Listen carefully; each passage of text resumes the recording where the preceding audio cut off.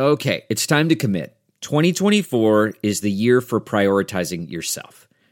Begin your new smile journey with Byte, and you could start seeing results in just 2 to 3 weeks. Just order your at-home impression kit today for only $14.95 at Byte.com. Byte clear liners are doctor-directed and delivered to your door. Treatment costs thousands less than braces, plus they offer financing options, accept eligible insurance, and you could pay with your HSA, FSA. Get 80% off your impression kit when you use code WONDERY at Byte.com. That's BYTE.com. Start your confidence journey today with Byte. Go Steelers! Go Steelers! Say go Steelers! Go Steelers! Yeah, yeah, yeah, yeah, yeah, yeah, yeah, yeah.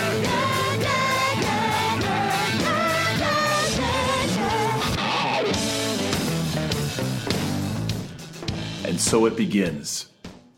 Pittsburgh pursuit of the 7th Lombardi Trophy. The season comes ushered in on the shoulders of an excited but expectant Steelers fan base.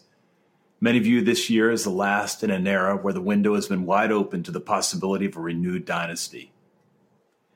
Even though in the 13-year Ben era, this team has won 2 Super Bowls, 2 conference championships, 7 division titles, and has never gone below 500, Steelers Nation somehow feels cheated. Maybe the bar was forever set 42 years ago when Pittsburgh began its streak, winning a superlative 4 Super Bowls in 6 years. That success, now an ominous shadow over this current team, possessors of a king's ransom in offensive riches. Welcome to the Steelers Outpost Podcast, September 3rd, 2018, episode 54. This is Tom in the Washington, D.C. Outpost, and Nick joins me from the Houston Outpost. Nicholas, so it begins.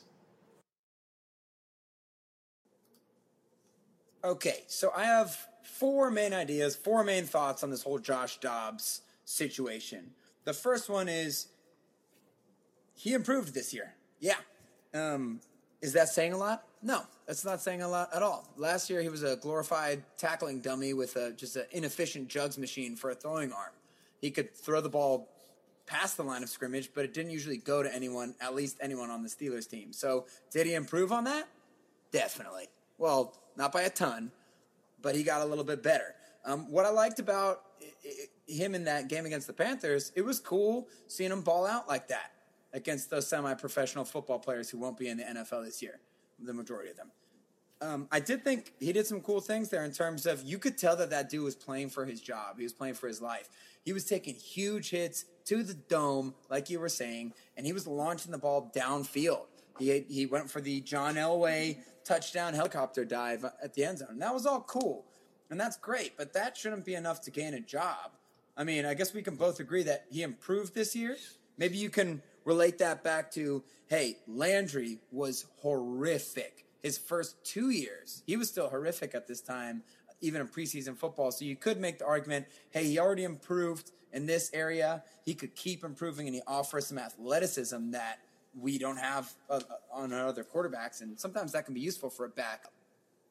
So you use the word athleticism, and I'm wondering if we're just going to do the Wildcat. Because if you think about it, if Landry wasn't there, or if Josh wasn't there, there's no escapability. There's no escapability without Josh Dobbs. So maybe it's a new strategic offensive strategy. Yeah, you just have to throw the ball to the open guy, and that's... No, I'm just saying he's going to run it. Yeah, no, I mean, maybe not a wildcat because that's the running back who sits back there, but like a read option. I actually kind of like that idea from a backup. I sort of feel like it's like what you said before. People got to learn what to expect with a backup. And this whole Nick Foles thing, they want to make a big deal about it. How horrific was Nick Foles before that NFC Championship game? He was bad. They were talking about putting Nate Sudfeld in. And then he played great NFC Championship and played one of the best Super Bowls a quarterback has ever played. And what has he done in this preseason? He has been terrible. The Eagles offense hasn't even scored with him on 10-plus drives, right? So Nick Foles had the game like the Bishop did in Caddyshack, if you're old enough to remember that. That's right. And Storm, then he struck down by God, lightning, sending lightning, in the thunder. Right, preseason. exactly. Right. He did. And that's why it's one of the coolest stories ever, because this wasn't like some diamond in the rough. Just something about Nick Foles. Sometimes he just balls out and throws 7 touchdown passes like he did in his first start, or beats the Patriots in the Super Bowl, or sometimes he plays like he's playing now in the preseason. So maybe it's when you have nothing to lose. And Josh Dobbs was at the end of his rope. Yeah. And as you said, he balled out. He did. But let's look at what he did the rest of the preseason. He was terrible. Not only, he wasn't just average or mediocre, he was terrible. Those 2 unbelievable James Washington touchdown catches, those both should have been interceptions. Those were thrown really poorly. And then I think he also underthrew James Washington when he had 10 yards on his defender for a 70-yard touchdown in that game, right? And what did he do the next game? Came out, threw a pick 6 on his first play, right? I mean, he played bad in the preseason. Did he improve? Yes. He was no longer the worst quarterback. He was just a bottom 5 or 10. That's probably an exaggeration. It wasn't bottom 5 or 10. But you look at that, like, he didn't even play that well in this preseason. And then when he played against the Panthers, it was like, yeah, that was pretty good. So I'll just ask, I mean, are they trying to save money? What did they say, $3 million because we don't have Landry it's anymore? negligible at that point. So it's a conundrum. It is really interesting. We'll never know the answer. I agree with you. I can't believe they traded Landry, or they dropped Landry for Josh Dobbs. So Josh Dobbs had a Landry's a starter or anything like that. But here's my next point about him. And it's in regards to the Steelers going all in to chase a championship this year. We talked about this a lot before the draft, before free agency, and all that stuff. What are the Steelers going to do when it comes to adding pieces to the cupboard? Are they going to go all in to try and get another trophy in the cabinet, or are they going to try and worry about 3-4 years from now, right? So everything they've done this summer has really just, it's been a failure. They haven't tried to do that at all. It seems like they're trying to plan for the future. I mean, the obvious one is the Mason Rudolph pickup, which seems ridiculous. Honestly, listen, I get it. Yes, it makes some sort of sense if you want to plan for the future. But let's be honest. Once Ben's out of here, I mean, everyone's leaving at the same time too, right? This is our last chance. That's what we talked about. They did not find a way to secure legitimate starters at middle linebacker and safety. We're sitting here going into the first game with basically the same problem we had in the last game, right? John Bostic obviously is better than Sean Spence, but he has not been good in the preseason. Morgan Burnett has been injured the whole time. He's basically Mike Mitchell. We just brought in another kind of slower veteran, right? Le'Veon Bell. They couldn't get him signed to a deal because they didn't want to infringe on their guaranteed money tradition, right? So they lost one of the best players in the NFL. And then now you can make the argument that Dobbs is going to improve like Landry did, and I totally believe that. I mean, he showed some improvement now. He could keep going. But my thing is, Ben, he's been kept upright for the past few years, but he'll miss 1 or 2 games a year where you have to come in for him because he hurts his foot or something like that. And I'd rather have Landry Jones coming in to do that than Josh Dobbs or Mason Rudolph at this point. And it's just a bummer to me that it's like, I wonder if they just don't want to admit that they were wrong in drafting Josh Dobbs, or if they really think that's their best idea for someone who could go in and win a game if Ben has to miss one this year. Yeah, I agree with you. I think, as we've said before, what is this all business, or is there emotion and ego involved? And clearly there's emotion and ego involved. I'll ask you, so moving on to the running back. So Jalen Samuels made the team, and Fitz the Fumbler got cut. Yeah. I'm not even sure he's on the – I'm not sure Jalen Samuels showed enough. Yeah, I'm not sure Jalen Samuels showed me enough. I mean, I think Fitz, multi-dimensional guy, can return kicks, and he's an adequate running back. It's interesting, yeah. I mean, he's cheap. I mean, Samuels, that's another one where we thought he played well, but and we haven't seen everything in practice, but usually you hear about guys, and it didn't sound like he was lighting the world on fire, and that sort of sounds like another one where they're like, I mean, how much better is he at catching passes than Fitz Toussaint? Fitz Toussaint's a pretty good pass catcher.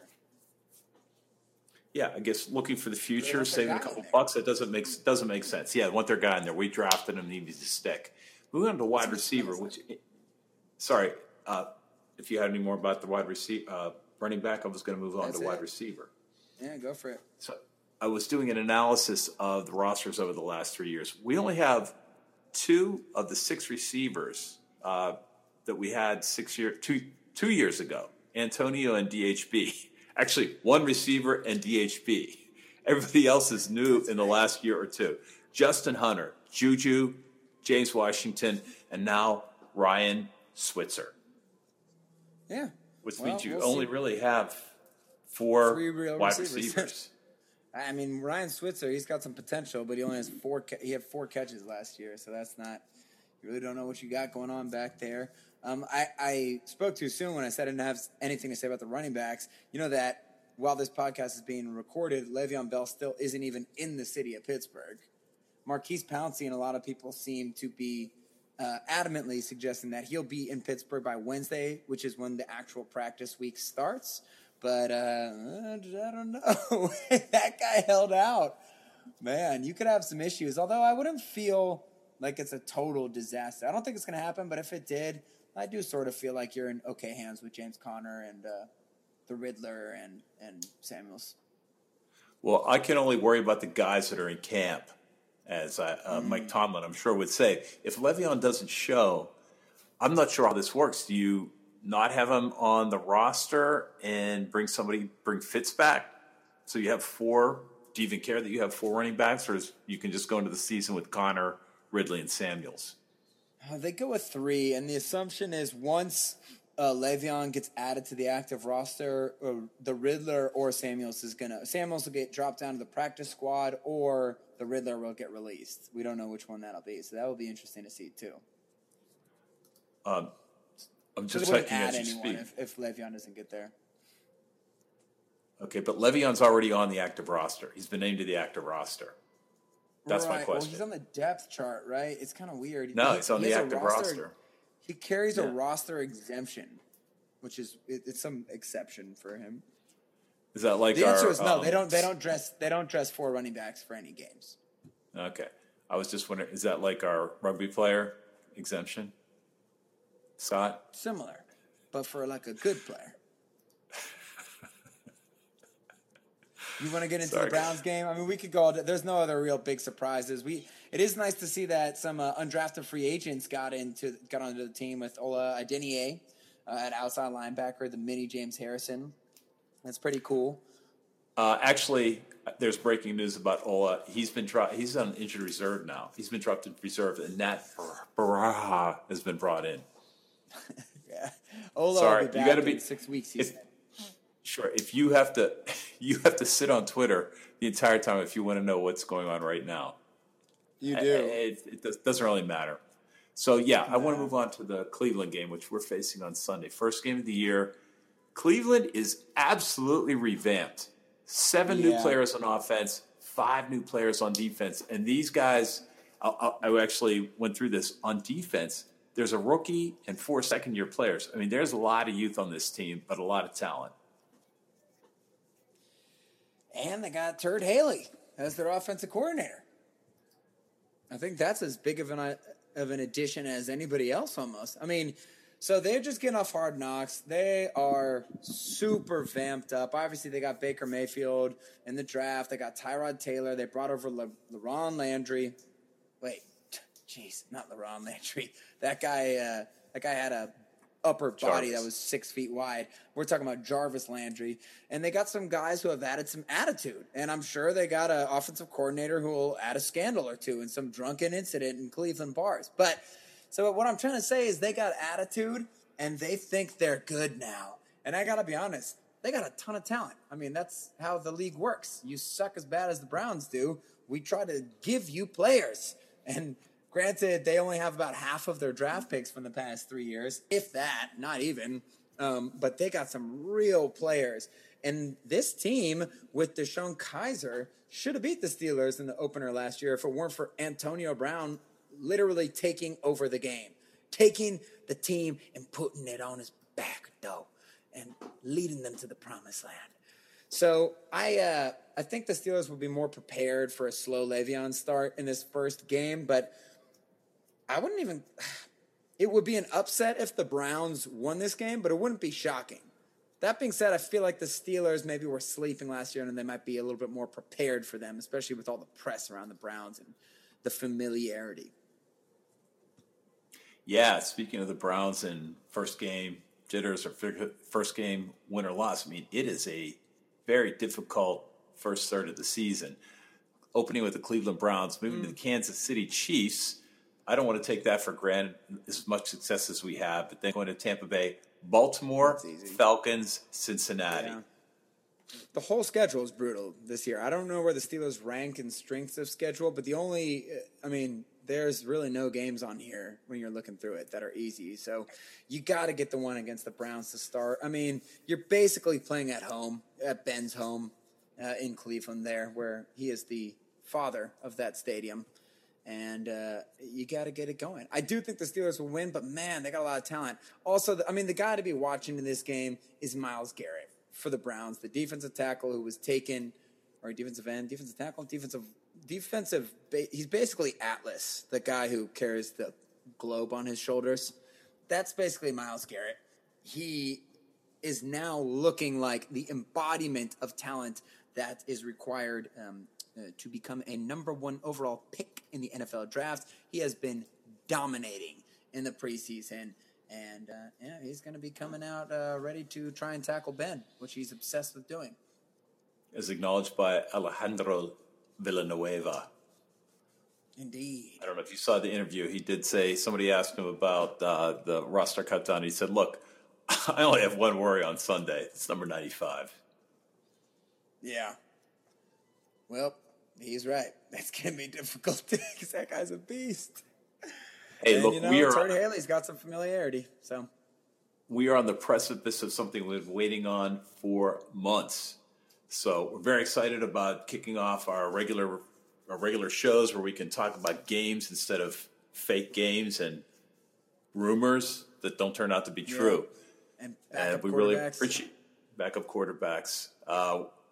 It'll be interesting because there are guys who are injured who are going to come back onto the roster. So it'll be interesting to see who drops off of the current roster. Okay, you're nodding. I don't have any more analysis about this, but we appreciate you listening to the Steelers Outpost podcast. We do this each week. We get it out by Monday, Labor Day, so we did get out Monday this week. If you haven't already, subscribe. Please give us a rating on Apple Podcasts. And if you like what you hear, please tell a friend. So we are trying to make this show as informative and entertaining as possible. And we'd love to get your feedback. Hit us up on Twitter at Steelers Outpost. Leave us a note on our website, SteelersOutpost.com, or shoot us an email at SteelersOutpost@gmail. Until next week, the first game of the 2018 season. Thanks for listening. Go Steelers. Woohoo! Okay, bye-bye.